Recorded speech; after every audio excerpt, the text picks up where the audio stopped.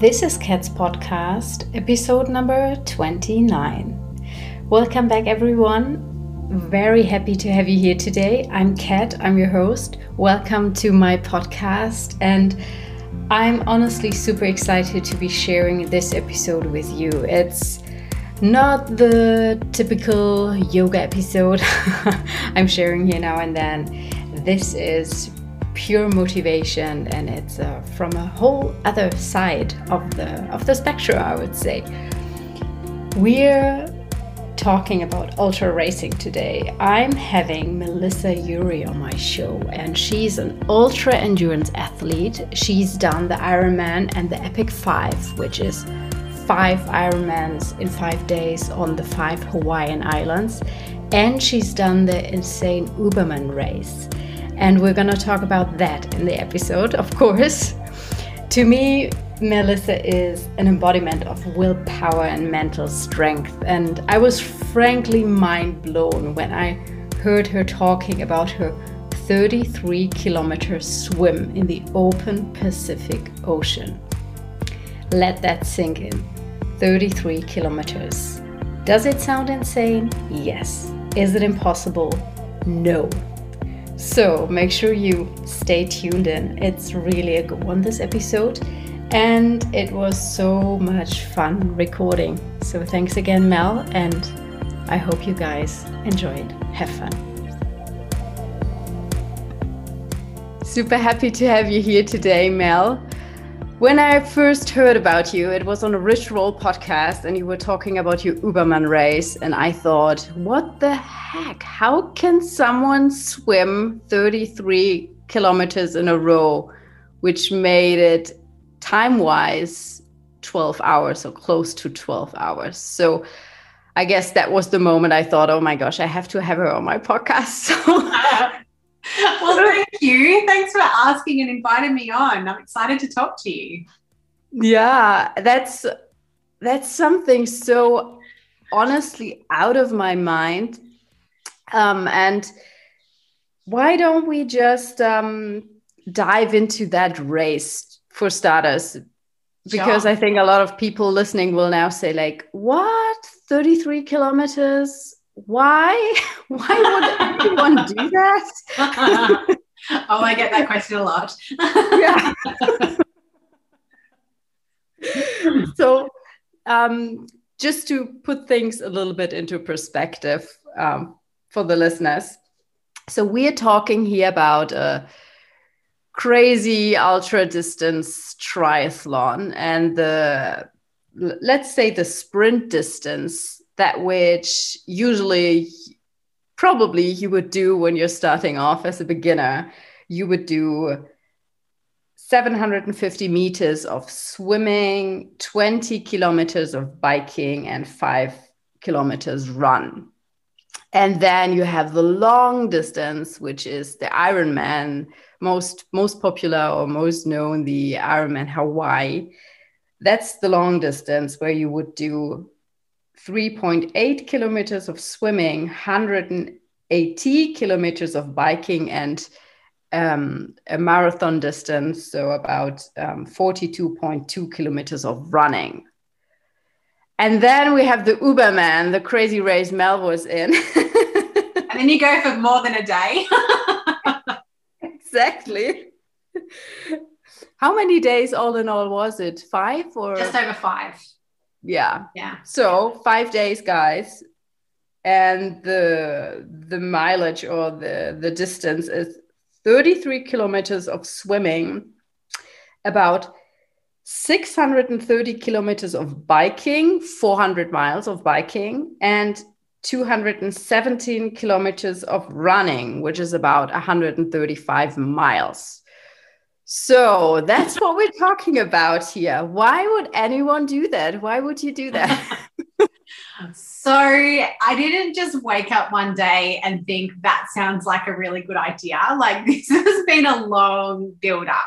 I definitely don't like people to think that I'm just this superhuman freak who can roll out of bed and just, rock up and do something like this. Like, I've done in triathlon for, was it like 15, 16 years now? And I've started Ironman in 2009. So I've definitely built up a significant resume of endurance racing, and I started doing ultra racing, which is over more than a day in triathlon in 2014. So it's been a long progression to get to the Uberman race, but I did the Epic 5 in 2017, which is 5 Ironmans in 5 islands of Hawaii in 5 days. And I was doing that, and like that was absolutely incredible. I absolutely loved it. And somewhere along the line, around that time, I think it was, I don't exactly know when it was, I found out about this event called Uberman. And it just piqued my interest, mostly because it incorporated 2 events that I had on my bucket list. So one was the Catalina Channel Swim, which is the swim leg portion. And then the run leg portion is the Badwater Ultramarathon run. And those are 2 events that I really wanted to do. And so I thought, well, you know, you've got one event that combines 2, and it's a triathlon, which I love. You know, that's definitely something that, you know, piqued my interest at the time. And so jumping in here, it's both in the US. So yes. It's the Uberman is in the US, but also both races you were interested in are basically in the US. Yeah. So just to, let people know in California, right? California, yes, and then, Yes, I've done a couple of big races in Hawaii and in California and Canada and Germany. Like I did Challenge Roche in Germany, so that was really fun. So I like to find races in destinations that I want to holiday in as well. So I do a cool race, and then I have a fun holiday afterwards. So that's kind of one of my criteria. What part of the world do I want to go to also have a holiday? That's a good approach. Yes. And also it's about the recovery as well. It's not just about the race. So yeah, when I was looking at Uberman a little bit more seriously, it was after I did Ultraman Hawaii in 2018. And I'd said to my husband, I don't think I'm done yet. I think I want to do this race. I think, you know, that's something that it just kept niggling away at my brain, and I just kept going, oh, you know, it's there. It's an itch I need to scratch. And I had realized that there had been no other women who had attempted to do it solo. There was one who had done it in a team. She did the bike leg with a couple of other guys, but there was no females who had ever lined up to do it. And also that I found is, you know, a bit of a unique challenge in itself. So yeah, after discussions with my husband and getting, you know, a really good crew of people around me, and we just, you know, decided to make it happen. So that's that's kind of the genesis of how it all came about. Wow. Yeah, I'm still super, super impressed. So you said you were about 15 years into triathlon and ultra distance. Yeah. 15 years of doing triathlon, and I started doing ultras, probably about 5 years before that. 2019, I did Uberman. Yes. I love, you know, stressing that fact a little bit, because that puts it definitely into perspective. And as you said, you didn't just wake up one morning and said, hey, let's do this. No. Before I started triathlon, I never ran. I thought running was stupid. I didn't understand people who ran. I thought it was ridiculous. The first fun run I ever did was a 4-kilometer run, and there was an 8-kilometer at the same time. And I was watching all those runners going, what are you doing? That is so far. I can't even wrap my head around running that far. So like, I also like to kind of stress that, you know, this has definitely been a journey over a number of years and a build up over a number of years. And I know physically for myself that if I tried to fast track anything, then I would have got injured and potentially not being able to do any of these races as well. So yeah, I definitely did take my time to build up to where I am now. Yeah, I really love that fact, and how you say that if you would have fast tracked, you probably would have got injured, or maybe there would have happened something mentally, you know, like blockage or thinking, oh, I can't do this. And I feel it's so important to stress the fact, because today society, at least our Western society, is so geared towards like fast success, instant gratification. And I'm a true believer in that, good things take time. And if you want to really progress and go somewhere, you have to put in the time and the commitment. And it's just a lot of discipline and just showing up every day. And that builds the routine, and that builds your endurance in whatever it is that you're on. So yeah, take us a little. Sorry. Yeah, no, I was just going to say, because people always ask me how long did I train for this? And I was like, 10 years. That's when I started Ironman. 5 years I started ultras, but specifically for the race, probably about 6 months. But I can't count that as that's my training for the event.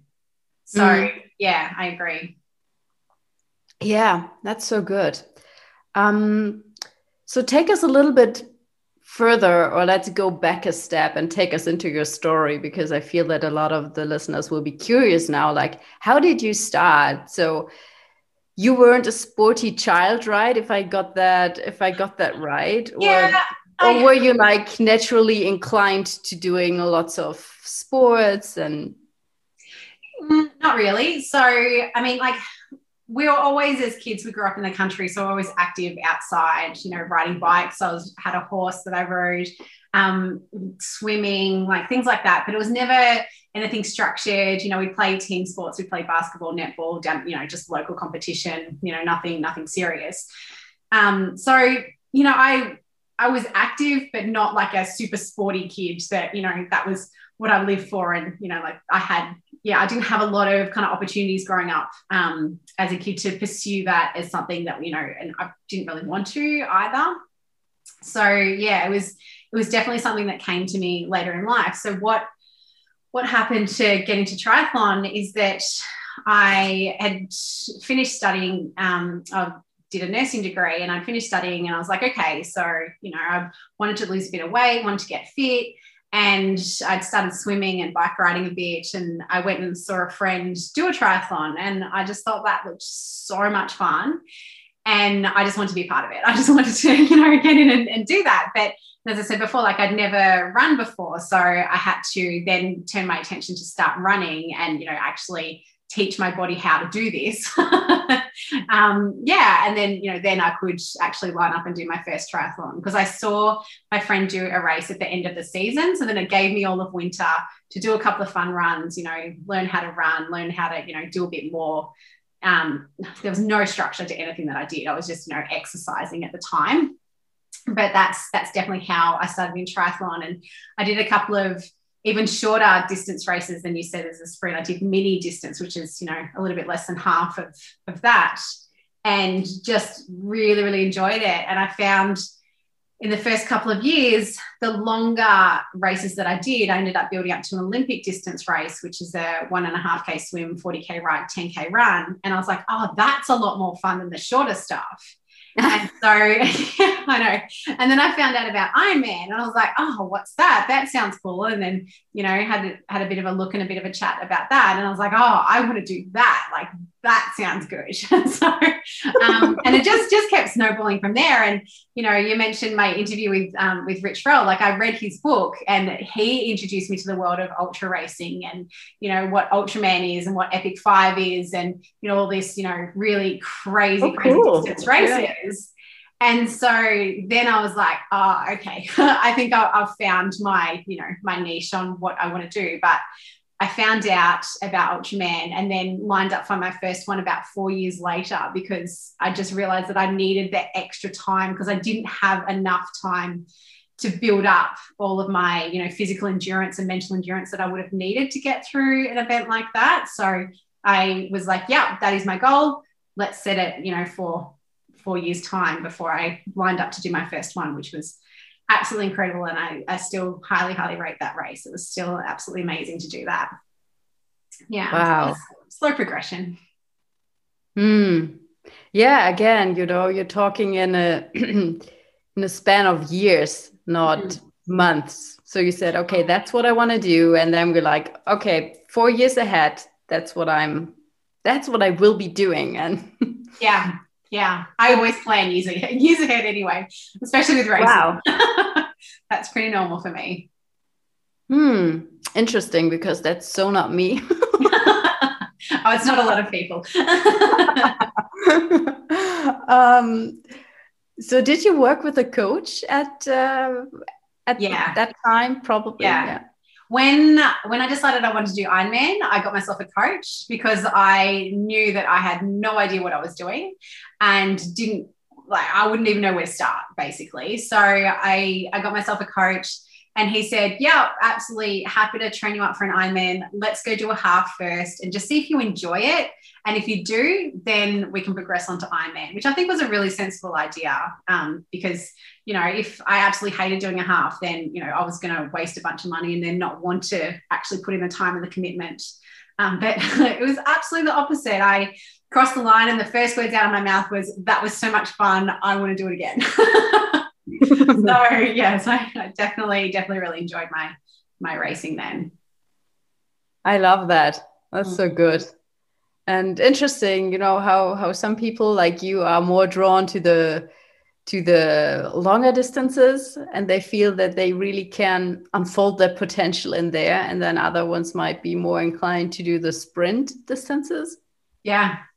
I really admire people who are able to push themselves and absolutely redline for 1 to 2 hours doing like short, hard work. It just makes me want to lie down. I'd much rather, go out and do an 8-hour bike ride than try and run hard for an hour and do a 10K or something. I'm definitely built for endurance, not speed. That's so cool. So you much rather do this 12-hour swim instead of half an hour sprint swim. Absolutely. If I ever see like sprint or time trial in my plan, I'm like, okay, got to get myself ready for this. Like, this is going to be hard. So let's chat a bit more about that Uberman race. Sure. This is really like doing the impossible. I'm not sure if you phrased it like that, but to me, it seems like, yeah, that nails it, doing the impossible. And you also said, that were your words, you wanted to achieve my seemingly insane but incredible dream. Mm-hmm. So tell us a bit more about the race, and especially about the swim. That's what I'm so obsessed about. I have been swimming, by the way. I had a few intense swimming years in my teens, where I was also on a team and, training 3-4 times a week, doing races on the weekend. It didn't last long, but maybe that's why I'm so inclined to the swimming side of this. Yeah. So I guess like if you look at the whole event as one big thing, like in terms of the distance and the everything, on paper, like it does look seemingly impossible. It looks, like how are you actually going to be able to do that? So for me, mentally, I just like break it way down as small as I need to. So when I was, first actually get in the water to swim. So the swim starts at nighttime. So you swim through the night to the next morning, which I was actually really excited about because I've never swum at nighttime before. And wow. So and this is open water swimming. Yes, open water with the sharks, with, everything around. My biggest fear was going to be jellyfish, and there was none. So I was happy. I was sweet with that. But my way of dealing with, when I'm feeling anxious or when I'm feeling stressed about things is I look at what is the potential risk in that situation. So if I start thinking about, there's going to be sharks around, so then I go, okay, I have a paddler next to me. I have a boat. There's 3 people on the crew on the boat, plus I had, my crew members there as well. So how many pairs of eyes in total are all looking after me and looking out at the water? That is way more than just me who can only see, like basically right in front of me because it was dark. So in my mind, Sorry. I think that's really an important point for maybe some listeners are thinking now you're just there alone swimming on your on your own, but you're not. There's a boat next to you who's basically guiding you. Yes. And then you have crew members on the boat to feed you through the 12 hours. I definitely did not do this alone. At no part of any ultra race are you ever by yourself without a crew nearby in anything that I do.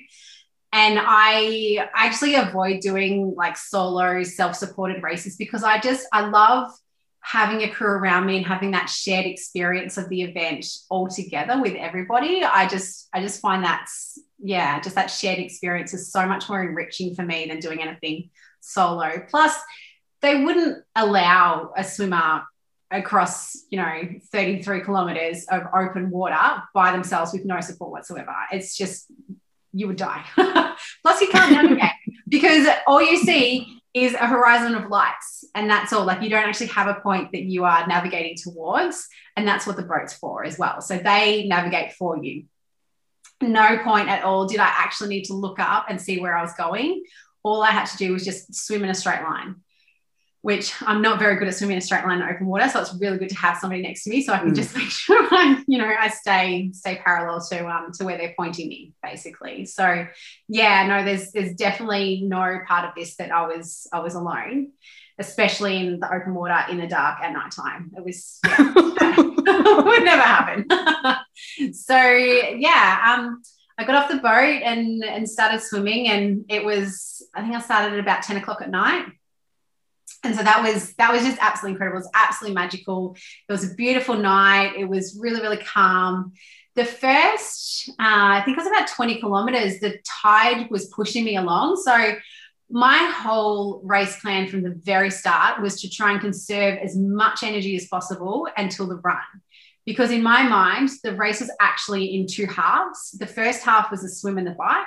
The second half was the run, because I knew that the least amount of fatigue I could go carrying into the run, the better I would be overall. So that was always my plan, on not pushing anything at all, like just completely staying relaxed, completely staying as aerobic as possible, and basically just cruise, which I managed to do quite well, actually. I'm pretty good at managing my energy levels as I'm going through something like this, as I've learned over the years to how to do that.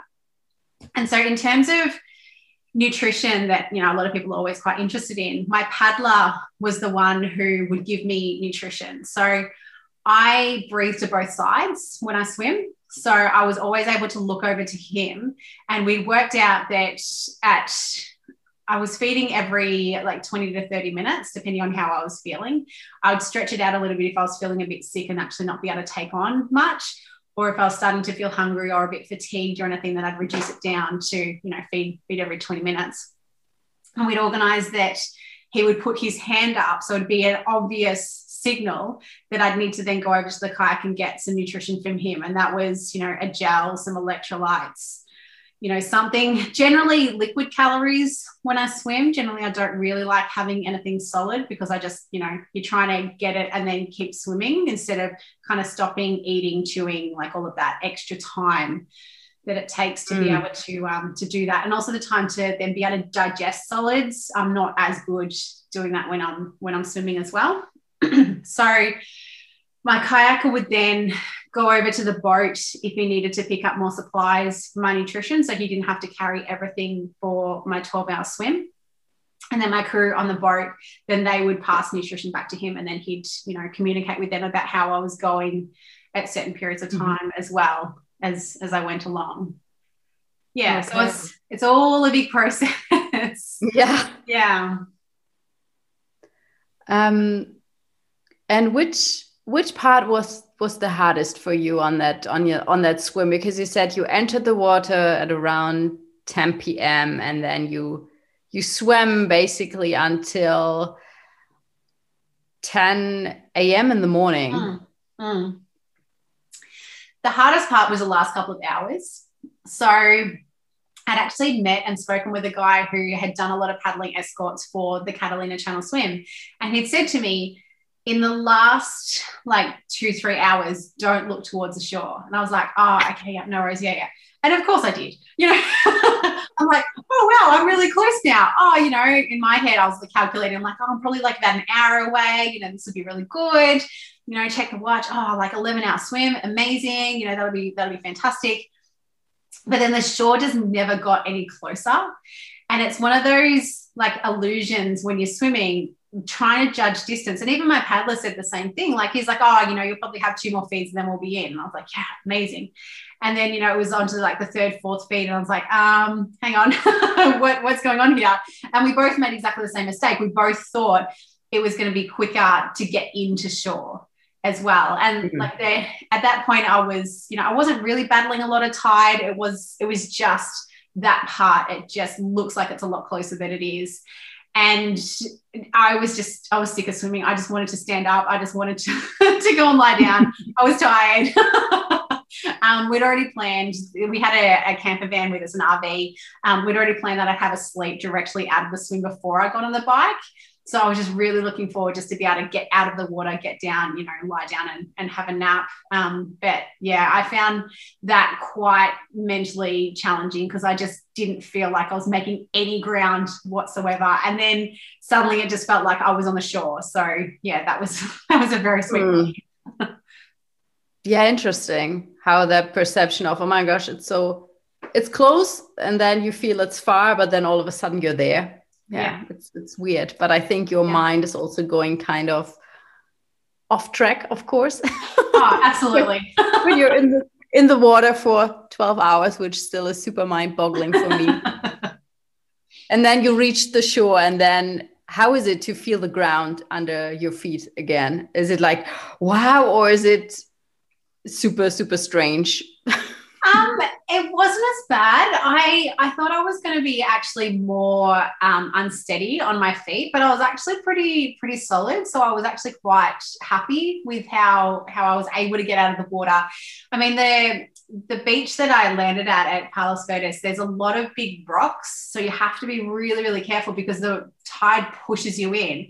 And if you're not too careful, you can actually get like thrown against the rock. So you have to be quite calculated in how you get out of the water. And then I had my crew there, and they were, like helping me get up and helping me walk and things, up the shore.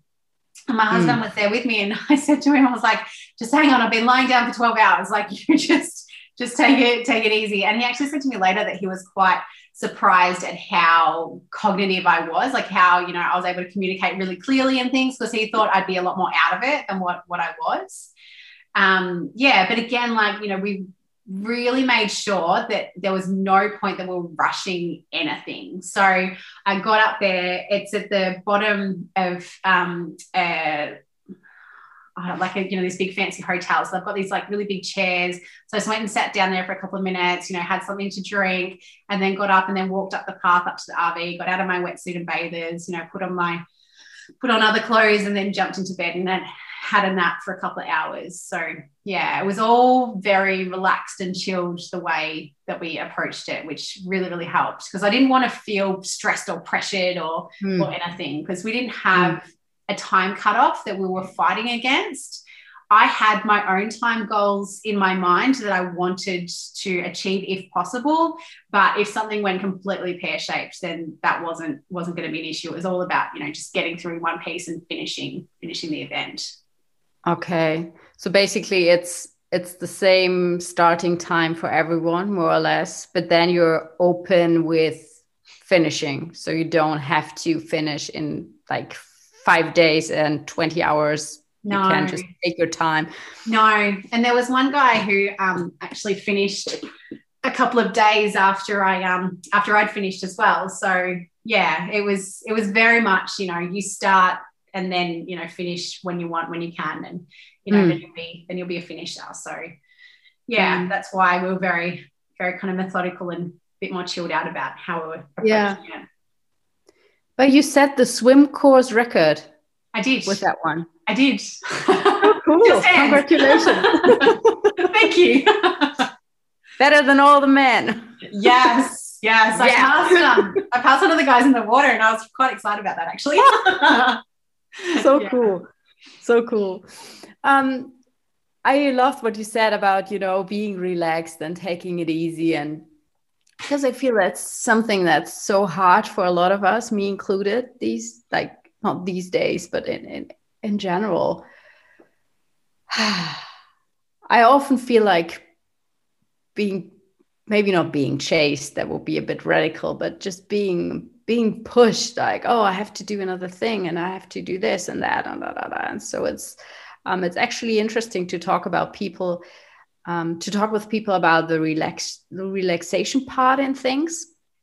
And I had another episode about a year ago with a free diver, and he said he has to be able to relax completely to be able to do the things he does. So without complete relaxation, he would never be able to go that deep and stay underwater for such a long time. And so seeing the relaxation part is really crucial to be able to doing things like that. Yeah, I kind of see it as just a waste of energy, especially if you're going for as long as I am. Like, why would you add in that extra pressure if you don't need it as well? So, yeah. We approached it. Yeah, that's good.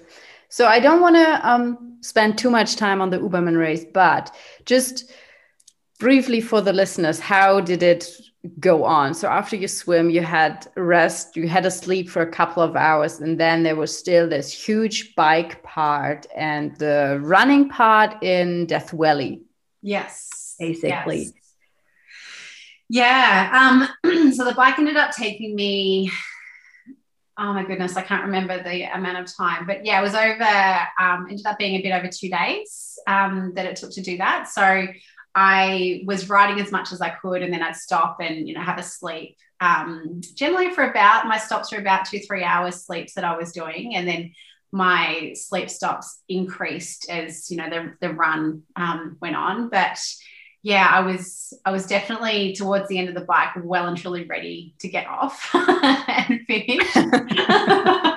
As I was coming into to Death Valley, I definitely noticed there was a lot of car drivers just staring at me, just going, "What are you doing? You are." I don't even think they had words to describe what was going on that they were seeing and perceiving about, just because you don't see anybody exercising out in Death Valley. Like, why would you? Yeah. It's ridiculously hot. I was there once, like many, many years ago as a teenager, and I remember just my ice cream melting away. Like, I couldn't even lick that fast. Yeah. So that's the degree of heat that's in Death Valley. Yeah, and there's absolutely nothing there, like nothing grows because it's a desert, and it's all just it's a beautiful place. It's definitely well worth going. I don't think I'll ever go back to run or ride again. Been there, done that. So the bike was really good. It was really fun. It was really varied in the course that we did as well. Like, there was some really nice long flat sections. There were some beautiful canyons that I rode through. I rode a decent amount at night, so it's kind of one of those things. Like, I saw a lot of the course, but then some of it I wasn't able to see. And then on the run, like, anyone who knows the Badwater Run, there's 3 quite big climbs in it. And so the first one was the one that I'd come down the previous day on the bike. So I actually knew what I was in for. But I was really, really happy to get onto that climb and do it at night time. So I didn't have to worry about, battling the heat to be able to do that. And that was always my plan. Like, it was kind of best case scenario if I can run as much, through the night, morning, and then rest kind of around midday in the afternoon when the sun was really intense, so that I could get out of the heat of the day as much as possible. But one thing that I'd heard before, listening to people talking on podcasts about the Badwater Run, was that the desert gets really, really cold at nighttime, and that's something that people don't actually necessarily realize or account for when they're doing the ultra run. So that section where I was running along into Lone Pine, and Lone Pine is the town that is at the base of Mount Whitney. So then you go from there and you climb it's roughly about a half marathon distance up to the finish line up at Mount Whitney. But that whole section I did at nighttime, and it was absolutely freezing cold. And like when I was doing that, like I was definitely a lot more fatigued, a lot more, down under your reserve. So your body's not able to regulate temperature as much as it normally would. And, I was hallucinating. I was, all over the place. Oh my gosh. Yeah. So, just sleep deprivation over a number of days. I've hallucinated before. I actually generally find it quite entertaining, quite funny. And whenever I'm on the run, I always make sure I have a crew member with me, purely for safety for me. Just, if something goes wrong, then I know if there's someone there who can take care of me. And also for company, because I've, swum in the ocean for 12 hours. I've been on my bike for 2 days, and I haven't actually had a lot of human contact outside of, my crew, seeing me, putting me to bed, getting me up, feeding me on the bike, keep going. So it's really nice to be able to spend that extended time with my crew to, just have a chat and get a feel about what their experience has been like up to that point in time, how they're going, and, like hear some funny stories about things that have happened along the way and all of those kind of things. So maybe you haven't seen it, but this happened. yeah, exactly. Oh, there's a lot of that. Like, oh, you missed this. It was hilarious. And, this happened. We couldn't get a hotel, so we just stayed up all night. And then we, stayed up the next day, and I was like, oh my goodness, and you're driving. But yeah, it's all part of the adventure. So, and so when I start hallucinating, well, I always say to my crew, I'm like, can you see that? Did you hear that? And then, just check with them, because I'm aware that I'm hallucinating, but I also just want to make 100% sure that is what is going on. And, I'll say to them, I'm like, oh, that mound of dirt just there, that was a house, about 10 meters ago. That was like a big 3-bedroom house that I was seeing, and it's not there anymore. So yeah, it's wow. Yes. Interesting things happen when you go long. Yeah. And I mean, maybe the sleep deprivation is also playing its part in it. Absolutely. I guess. Yeah. But then you finished, that was another course record. So you smashed the previous course record by 27 hours. Yeah.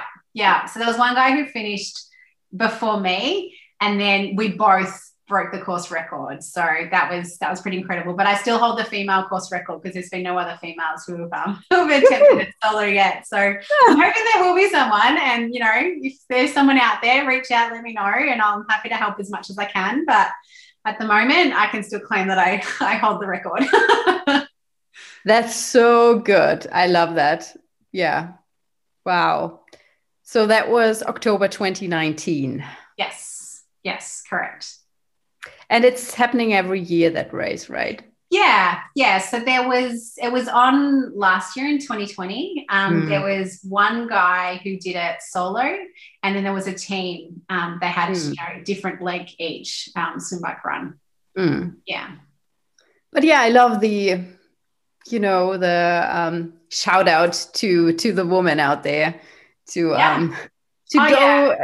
go for it. And absolutely. I feel that I have a responsibility to be able to support other women in ultra racing. Like I have a lot of people contact me, just asking for advice, asking for help, asking for assistance and things like that. And I'm always happy to help. And I'm, will always answer questions, that people have. Like I want to encourage more people into this sport and into this arena. I don't want to discourage people. So yeah, I'm always happy to help out anyone who wants to do it. If they want to do Ironman, if they want to do something a lot shorter, it's fine. I don't put any preconceived ideas about, what people should and shouldn't do. It's about what they're doing. And if they want advice, then I'm happy to give it as much as I can. Yeah, I love that. That's great. Being there, sharing your experience, and and especially what you said about, it's women supporting women. I mean, you would also support men, but I think women supporting women, it's still something we should really strengthen, and it shouldn't be just like talk. There were these hashtags a few months ago going around, women supporting women, but I think it's about actually doing the work and being there, like you are. So that's amazing. Yeah, absolutely. Would you say, when it comes to long distance and ultra distance races, that we as women have an advantage when it comes to performing these longer distances? I know in certain sports that women definitely outperform men. I think it's like ultra endurance swimming. Overall, you know, women can like do a lot better when you go a lot longer. But I mean, I don't know. I'm not really one to compare men to women about, you know, who's doing what. I try and be a bit more all inclusive because it's such a small community. Like, I don't really want to, you know, alienate anyone or, you know, discourage anyone. I understand your question, but I guess like I don't really see one particular gender as being superior to the other when you're going longer. I just think, you know, we are all equally able to do things, and it's incredible, anyone who wants to line up and do something. So I love that. And especially, you know, the motivation for the women out there to not be intimidated, because previous course records were set by men, but now you're setting this like amazing example that you can do anything if you want to do it. Which brings us to the next focus topic of mental strength and motivation. Because when I was listening to the podcast with you on Rich Roll, I was like, wow, that was the second thing after the like hearing about the swim. I was like, how did you motivate yourself? And you said at one point, oh, well, you know, when my alarm clock rings, I just get up, I don't think about it. And I was like, wow, how can you do that? Because I'm such a snoozer, you know, my alarm clock rings, I put on snooze, it rings again, I put on snooze again. So which strategies did you use for motivation but also mental strength? Yes, I put a huge focus on mental strength in all of my training that I do. My coach actually says to me, you know, that I'm one of the most mentally tough people that she knows. And I just say back to her, I'm like, that's not a coincidence. Like, that's not a mistake. This is something that I really focus on and train as much as I train physically, because for me, your mind's a muscle that needs to be trained and honed and focused. And if I don't do that work, then, you know, if I get to a certain point, you know, in a race and I'm starting to say, you know, why am I doing this? This is ridiculous. You know, I don't understand why I'm here. And if I don't have the capacity to be able to deal with those negative thoughts or inner chatter, then the likelihood is then, you know, I might quit. And I know that for me, the idea of quitting is just, you know, well, it's not really an option. For me, I always say to my crew, I'm like, if I need to stop, you will be making that decision for me, because I will never make that decision. So if I am in such a medically compromised point, I won't be able to decide that anyway. So, you know, I put complete faith in them that they will, you know, make the decision for me and make it, you know, knowing that that's the only option that I had at that point in time. So for like, you know, my mental training, what I do is I really pay attention if I have a bad training session, which a lot of people just try and forget about it, push it to one side, you know, okay, tomorrow's a new day, let's, you know, continue on. Whereas for me, I have a really sense of accountability with my coach that I put on myself. Like, she doesn't, you know, if I skip a session, she's not going to, you know, criticize me or, you know, come down hard on me or anything. I would come down hard on myself. So if I have an 8-hour bike ride, I will make sure that my Garmin clicks over to 8 hours before I stop that ride. And if at 6 hours, I'm saying to myself, I just want to curl up in the car, fall asleep and not wake up. Like, I'm absolutely done. I'm absolutely spent. You know, the amount of times I've just been sitting in the gutter, you know, having a can of Coke, just going, please give me something. And so then afterwards, I look back at that and I say, okay, what did you do to get through that? How did you do that? How did you keep going? How did you persist? Bank those thoughts, bank those memories, and then use that for when you get to, you know, a point in the race when you're starting to go, oh, this is really hard, this is really tough. And then I can say to myself, well, it was really hard and tough then, and you didn't quit. So use that, and, you know, like, use those memories, use those things. So I actually find the bad sessions are a lot more useful and memorable than any of the good sessions that I've had where it's just felt really easy and really breezy. And, you know, like I've been able to run for 3 hours and not even think about it. So yeah, like being able to kind of build up to that point. I develop, you know, my why. Like a lot of, you know, people talk about, you know, why you're doing this. And I find that it's always good to have an answer to that question. If you do start to, you know, say, well, you know, why am I here? Why am I doing this? And it might be trivial answers, or it might be, you know, random different things. Like when I was doing Ultraman Canada, is because I bought the bike kit and I said to myself, you're not allowed to wear this until you finish the race unless you're an actual official finisher. And that was enough motivation. So it varies every single time. And, you know, for Uberman, it was because, you know, well, I wanted to be the first female finisher. I wanted to, you know, have this amazing experience. I didn't have time pressure, but, you know, I still obviously wanted to get it done in a certain period of time. But I had all these amazing people on my side helping me out. I was physically strong. I was mentally strong. So why wouldn't I finish? So, you know, you kind of turn it back around in that way. And when you're asking about motivation, I know that my time is very limited in my training windows. So I work full time. I can't afford to move a session because I have no other time to move it to. Like my biggest training weeks that I was doing, I was, you know, up around 30 hours. And I basically describe that as trying to juggle 2 full-time jobs. So if I don't get up and, you know, go for a run for 90 minutes, 2 hours in the morning before work, and, you know, then swim for an hour after work, or, you know, whatever my sessions are, I have no other time to move that to. And for me, if I want to be successful at what I'm doing, I have to do the work, because you know, what I was saying at the start, like I don't have the natural gifted talent. I have to work hard at what I'm doing to be able to get to, you know, the goals that I want. So I have this internal motivation that's, you know, accountability to my coach, but also knowing that if I don't do the work, I won't be successful. So it's kind of lots and lots of layers that get me to the point where as soon as the alarm goes off, I'm jumping out of bed. And I also develop routines around that. Like I lay out my clothes the night before. You know, like as soon as I get up, I get changed into whatever my workout clothes are for that particular session.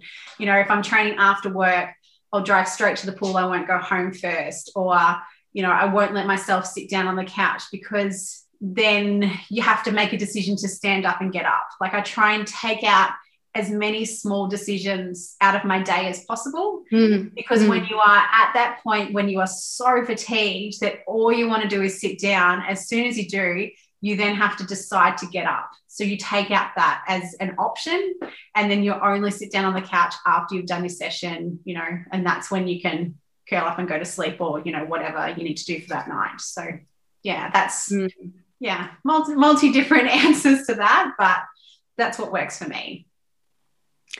Yeah, and that's such a good point, you know, taking out these small decisions that often make you contemplate and just hold you back, just wasting time. And I really like that, because this is so easy to implement as well for anyone, not just when you're training for an ultra race, but basically anything, you know.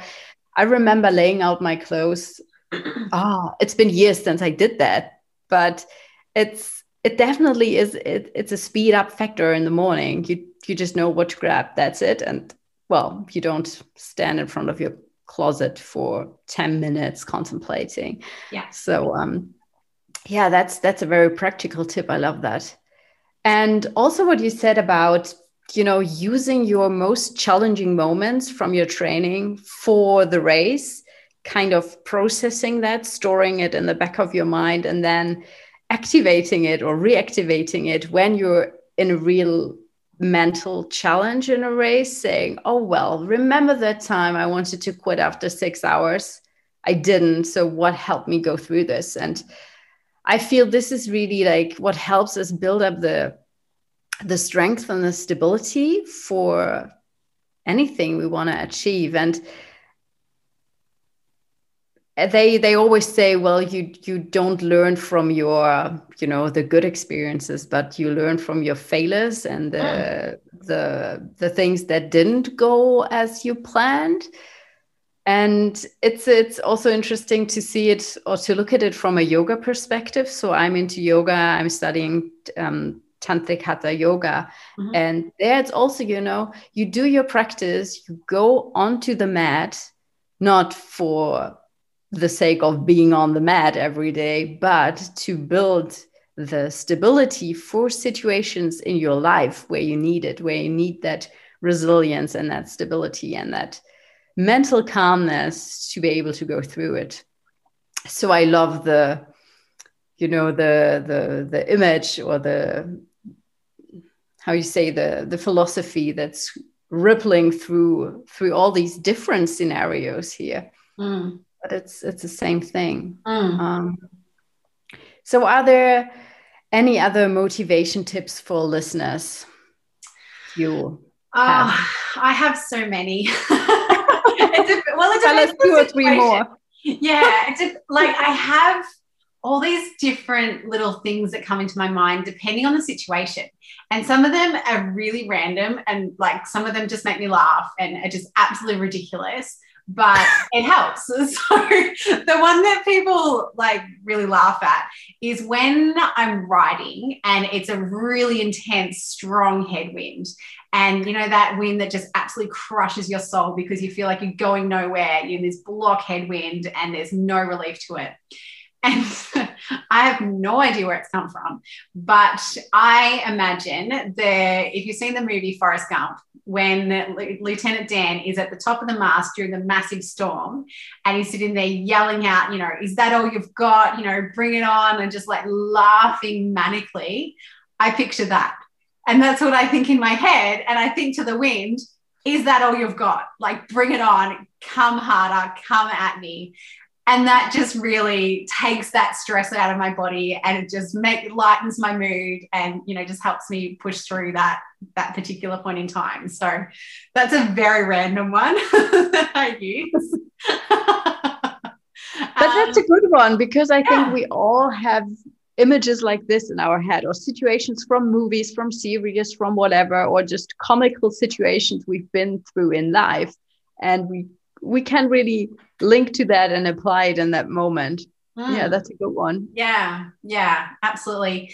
One of the other main ones is when it's really hot, because traditionally, if anyone's ever seen any pictures or anything of me, I have red hair, pasty skin. I should not do well in heat. Like, genetically, I am probably designed to stay indoors, basically. But I remember my old coach, when I was training for Epic 5 in Hawaii, I kept saying, I kept using the same excuse over and over again. It was a hot day. My training didn't go very well. I suffered in the heat. And he pulled me out one day and he said, you're going to have to figure out how to deal with this, because Hawaii is going to be hot. And I went, okay, right. Stop using that as an excuse. You actually need to be able to figure out how to deal with this. And I actually developed quite a few mental strategies on how to manage heat. And I find amazingly it works. And whenever anybody asks about, how do you manage in heat, especially on social media, if like someone puts up a Facebook post, all of the comments will be like about, cooling techniques and, like physically this, physically that, physical this. And I always say mental strategies. That's what works for me. And people don't ever think about that. So what I do is I never say out loud that it's hot. And, some people laugh at me when I say that. If anybody says, it's really hot, I'm really struggling, I have an inbuilt automatic response that I now say back to them and say, it's not that bad. Because for me, in my mind, if I say something out loud, it becomes truth. So if I don't outwardly admit it, I can say as much as I want inside my head, and I can like have the biggest tantrum that I want. But as long as none of that comes out of my mouth, then, I know that I am not admitting it out loud and not admitting it to myself. And, and I word my crew up and I just say, don't say that to me. And, they're all really, really good, and they never do. I also practice gratitude with the sun. Like if the sun's like absolutely belting down on me, I feel that it's incredibly intense. I just think to myself, I'm like, thank you, thank you for providing me energy. Thank you for, like continuing on, pushing me through, giving me the energy, and almost like imagining I've got like a solar power pack on my back that, it's then, giving me all this extra energy to, to continue on. So it takes a bit of creativity in my brain. But I mean, all these things work. And, that's what I found. It really works. And, I can get through an event when, it's 90 something degrees Fahrenheit or, in the 40s through Death Valley. And at one point I really was suffering, and it was really, really hot, and it was really dry, but I didn't stop. I managed, continued on, got to the RV where I was supposed to do, and then, and stopped. So yeah, it definitely works. That's great strategies. Thank you for that. Sure. Yeah. And I love what you said about, I don't say it out loud, because I know people who really believe in it. And sometimes I apply the same thing. And I've experienced it on the, like, trying to manifest something or making something real in my life. I apply the opposite strategy of saying it out loud and telling people. And that's something that I've came to realize really helps me to implement something. So for example, before I was starting that podcast, so there came the point I started talking about it and telling people about it, and that kind of made it real. So I definitely see that link about just thinking about something or saying it out loud, or maybe even writing it out. That's also kind of speaking it out loud, just in a different way. Yeah, absolutely. I know when I want to do a race and I'm committed to it, I start talking about it as well. So it's that same, you're holding yourself accountable by telling other people that this will happen. And then, then you're putting it out to the universe and, making it happen.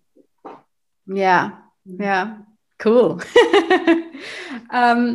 What shines through is really this, this positive and fun perspective. And that's what I love about you so much. You're so down to earth, and you basically perceive your races as, well, clearly not every stage feels like that, but overall it's like a fun event for you to go into this, to be able to do that. And I think this is so amazing, because we often make life so hard by looking at things and thinking, oh, is this really good? Or this is like a really big hurdle to get over. But looking at it from a different angle, looking at it in a more positive way, makes it so much easier. So what have you learned from ultra distance running, or what could people also apply, thinking more positively, but also going into positive problem solving? Because you said in a race, it's constantly all about problem solving, and things will turn around eventually. Yeah, absolutely. I can't remember who said it, but I heard someone say, no feeling lasts forever. And I feel like that is really, really true, especially in ultra racing, because you can have these really low points or these really high points, but you know that it's not going to be a sustained feeling for a long period of time. So one thing, again, about, energy conservation is if I'm having a low point, I don't try and force my mood to improve. I just sit with it and problem solve. So, the first thing that I always go to if my mood drops is, have I eaten enough? Are my calories low? Do I need to eat something? So I'll try that. I do body scans. So, like top to toe, how am I feeling? How's my head? If it's not feeling that great. Okay. So, is anything else tight? Does anything else need to relax? Like all the way down to my feet. Is anything aching that shouldn't be? Is anything I need to adjust, or, however I'm feeling at that point in time? Because I remember on the bike at one stage during Uberman that I did all of that, and I was like, I'm still really angry. I'm like, I don't understand what's going on. And then I started seeing spots in front of my eyes, and I'm like, oh, I'm tired, I need to sleep. And that was, when I came to that. And so, next time I saw my crew and I said, can you please find somewhere to pull over on the side of the road, because I need to stop and have a sleep for a couple of hours, because I'm not coping at the moment.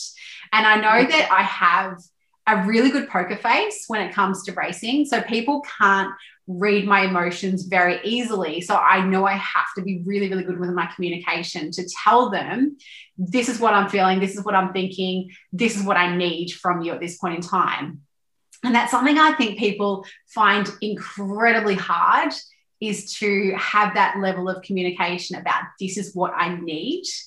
And that's something that I've definitely learnt over, years of ultra racing, is that if you don't speak up and if you just expect other people to try and figure it out for you, then you're just going to put yourself in a world of trouble. Whereas they want to help you, but they just sometimes need guidance on what to do and how to do it as well. So, yeah, I mean, I'm not always this, happy, cheery person, especially when I'm racing. Sometimes I can be a bit short. Sometimes, I'll be like, oh, just do this. But, I always think back and I'm just like, these people, like, I'm not being paid to do this. They're not being paid to do this. Like, this is all something that we are doing because we love this sport, because, we want to be here. So let's try and make this experience as fun as we can, and, as enjoyable as we can. So, yeah, I think, definitely learning that communication is so important. Yeah, absolutely. I feel that too. And it's a great example. And I'm sure anyone listening can relate to that. And it's so applicable for all in life. You have to communicate clearly. Don't assume that others know what you feel. There's a chance that they don't. And yeah, I love that. If you people out there listening just take this as a takeaway, as a little crumb from this podcast, I think that's a lot, communicating more clearly. But then also what you said about the body scan, about feeling into yourself, like, where does this feeling come from? Which part of my body is it related to? And then making a conclusion for yourself about it. As you said, oh, I was seeing spots in front of my eyes. And then, about feeling into yourself and from your own experience, okay, this means I'm tired. So that's really cool to see, because then you can act from a place that's really informed in a way and conscious, and you're not just trying something but it doesn't work. You know where to go to, because you know where it comes from. So did you work, or do you work with any techniques about it? Because I know there are meditation techniques that work with body scanning, or was it something that came quite naturally for you? So I've done meditation for a number of years, but I mean, yeah, you're talking about yoga before. My mum's a yoga teacher as well. Oh, cool. So yeah, she teaches hatha yoga. So like that whole idea of yoga nidra and body scanning, like that's not a new concept to me. Like that's something that's been in my life for a very, very long time. So wow, I actually never connected the two until you just asked me about that. So that's it's probably where that's come from. But also I feel like I've always had really good body awareness anyway. Like when I'm training, when I'm racing, when I'm kind of doing anything, like I'm really in tune with what's going on, and being super, super cautious about what's happening, and if I have some kind of niggle or something, then like how to get on top of that quite quickly to make sure it doesn't turn into something else that could potentially be a longer term injury as much as possible as well. Yeah, I love that. So just a quick question. How are we on time? Do you still have a few more minutes? Yeah. Good, because then I go on.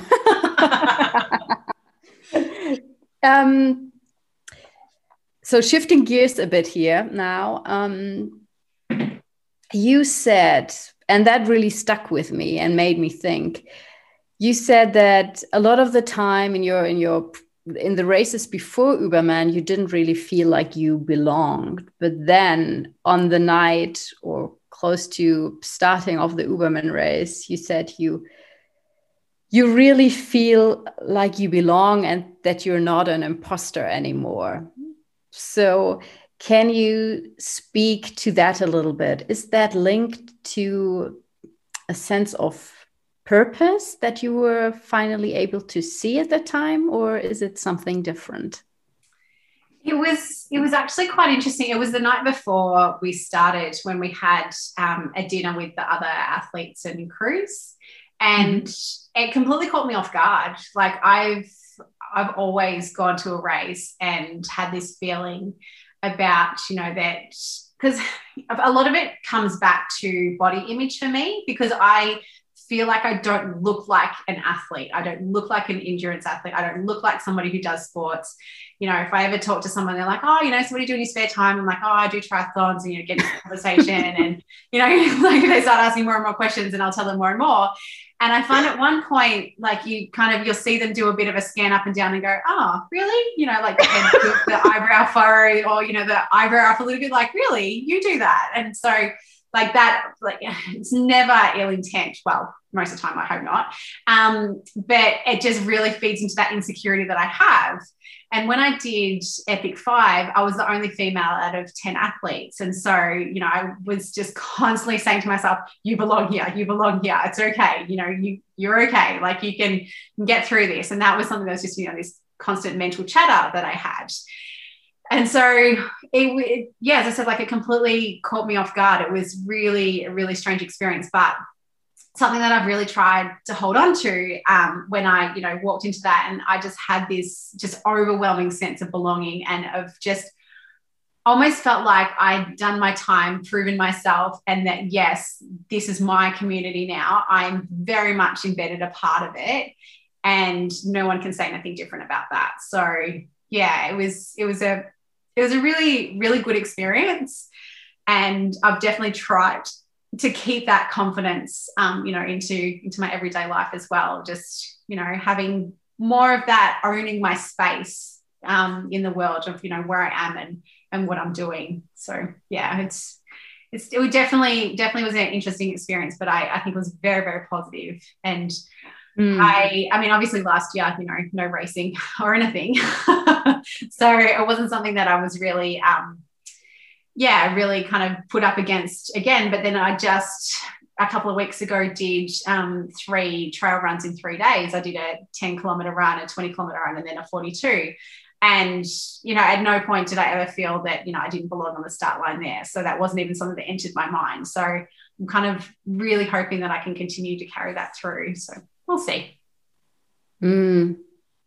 Yeah, that must be an amazing feeling. It's, as you said, it came so unexpected for you, but then it just washed over you and you were like, yeah. And I could just own it. It was great. Yeah, that's amazing. That's really amazing. So would you say that it has something to do with your purpose, or that's not really something that you... It's not something I really kind of think about in terms of just generally my purpose and, things like that. I think I feel like that's separate to kind of, it's more my identity, really. Mm-hmm. Yeah. So good. Let's touch on one more thing, which is comparison, because I think you can really also be such a great role model in this area. And it has to do with what you said before, not feeling that this was your spot for such a long time. And that often comes from because we compare each other. We compare ourselves to others. As you said, oh, well, I don't look like an athlete. They all look so, I don't know, muscly or whatever. They are all men. I'm the only woman here. So comparison is definitely a thing that I believe a lot of us struggle with, maybe even more us women. I don't know. I'm not a man, but I feel it's a thing that really is an issue for us women. And you said you don't compare. So yes. How do you do that? Comparison is such a pet hate of mine. The amount of people that say to me, oh, I did this, but that's nothing compared to you. And I was like, oh, don't stop. I've really worked hard at this over, you know, a long period of time. And I even get to the point where I don't compare my fitness as well. So I know when I have a break after a big race, you know, I might have like a month or, you know, 4 weeks. And I think sometimes I have a month where I do absolutely no exercise whatsoever because I'm just so empty physically and mentally. I don't even have a desire to do anything. And I don't push myself to do anything until that desire comes back again. So when I do start training again, I've lost a lot of fitness in that period of time. And I know that. And I don't then go, oh, I used to be so fit. I was able to do this, you know, a month ago. I could have done this, you know, I was doing this for a while. I'm like, this is me. This is where I'm at now. And I will compare myself to where I'm at now. That's it. Like, I don't think, you know, I do laugh sometimes. I'm like, oh my God, I'm winded running for half an hour. Like, isn't that ridiculous? But I laugh. I don't then go, oh, like get really hard and down on myself about it. And so I also find when people then, you know, downplay their achievements, that really annoys me. And I will 100% every single time I hear someone say that, I say, stop, rephrase that and say, I did whatever they were talking about. You know, I ran a marathon, I ran a 10K, I ran around the block, like whatever achievement that you've had. And I'm saying, and at the end of that, say, and I am amazing. And people get really like, oh, I don't know. I'm like, no, you're going to say this because it's true. And like, I feel like you really need to celebrate your achievements and what you can do, because like I am incredibly privileged in my life to be able to do these incredible events. And I know that. And, you know, I take, you know, take nothing for granted in, you know, the fact I was able to do that. But I've set my life up in a way to be able to do these events. And I know that not everybody in their life at whatever stage they're at are able to do this or even want to do these things. So for me, I say to people, you set your limits, you know, whatever boundaries, whatever things that you have, you know, if you can push yourself outside of your comfort zone and try and extend yourself a bit further, amazing. I will 100% support that. But celebrate your achievements and just don't compare to other people, because it's only just going to make you feel worse. And you're not then going to have that sense of pride that you should have for doing what you've just done. Off my soapbox. Wow. Yeah, I love that. You're such a great life and motivational coach. You know, Thanks. talking to you for the past hour, there are so many life lessons in there, and I think it's gonna be a really, really valuable episode for anyone, like people who love sports, but also people who don't have anything to do with racing or competition in a sporty way. So yeah, I loved all of this. So where can people find you? There's your Instagram I will link to. And do you also have a website or? Yeah, I have a blog that I make sure I update every month. I haven't done April yet. So I need to write my race report for my races I just did. I'm getting around to that. And that is Rangamel. It's RANGAMEL .wordpress.com. And yeah, so I've kept that going for quite a few years now. So that's, got basically a lot of race reports, but if there's no races on, then I just write about something that's going on in my brain at that point in time that I feel like I want to get out.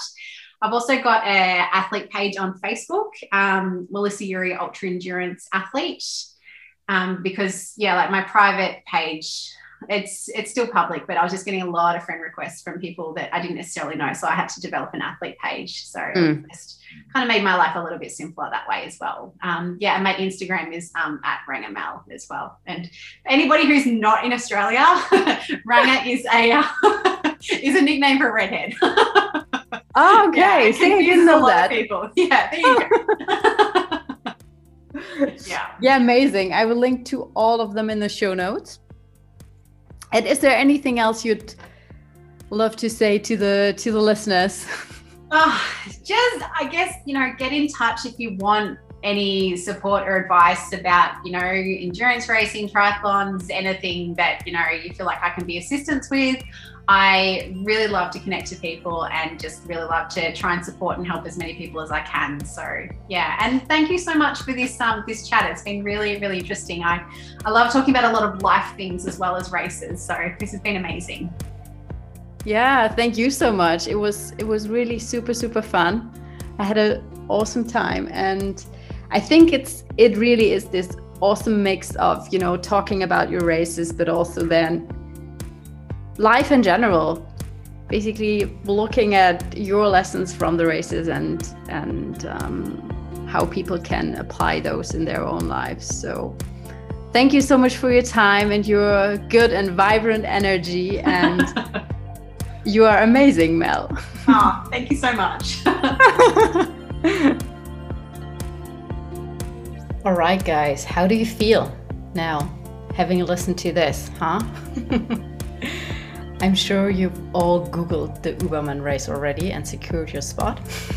I'm just kidding. But I do hope that you get some good motivational kick out of this, a good positive impulse for whatever it is that you want to achieve, that you're doing, and that you were just lacking the motivation and maybe the mental strength for. So I really hope that this episode can serve as a positive nudge in that direction. And if you like this episode, as always, please share it on your social media. If you're on Instagram, take a screenshot while you're listening and share it in your stories. Tag Mel, tag me. That would be awesome. Send it to friends on WhatsApp or whatever your preferred way of communication is. And well, just thanks again. Thanks so much for tuning in, and I hope to see you next time. Have a wonderful day. Bye.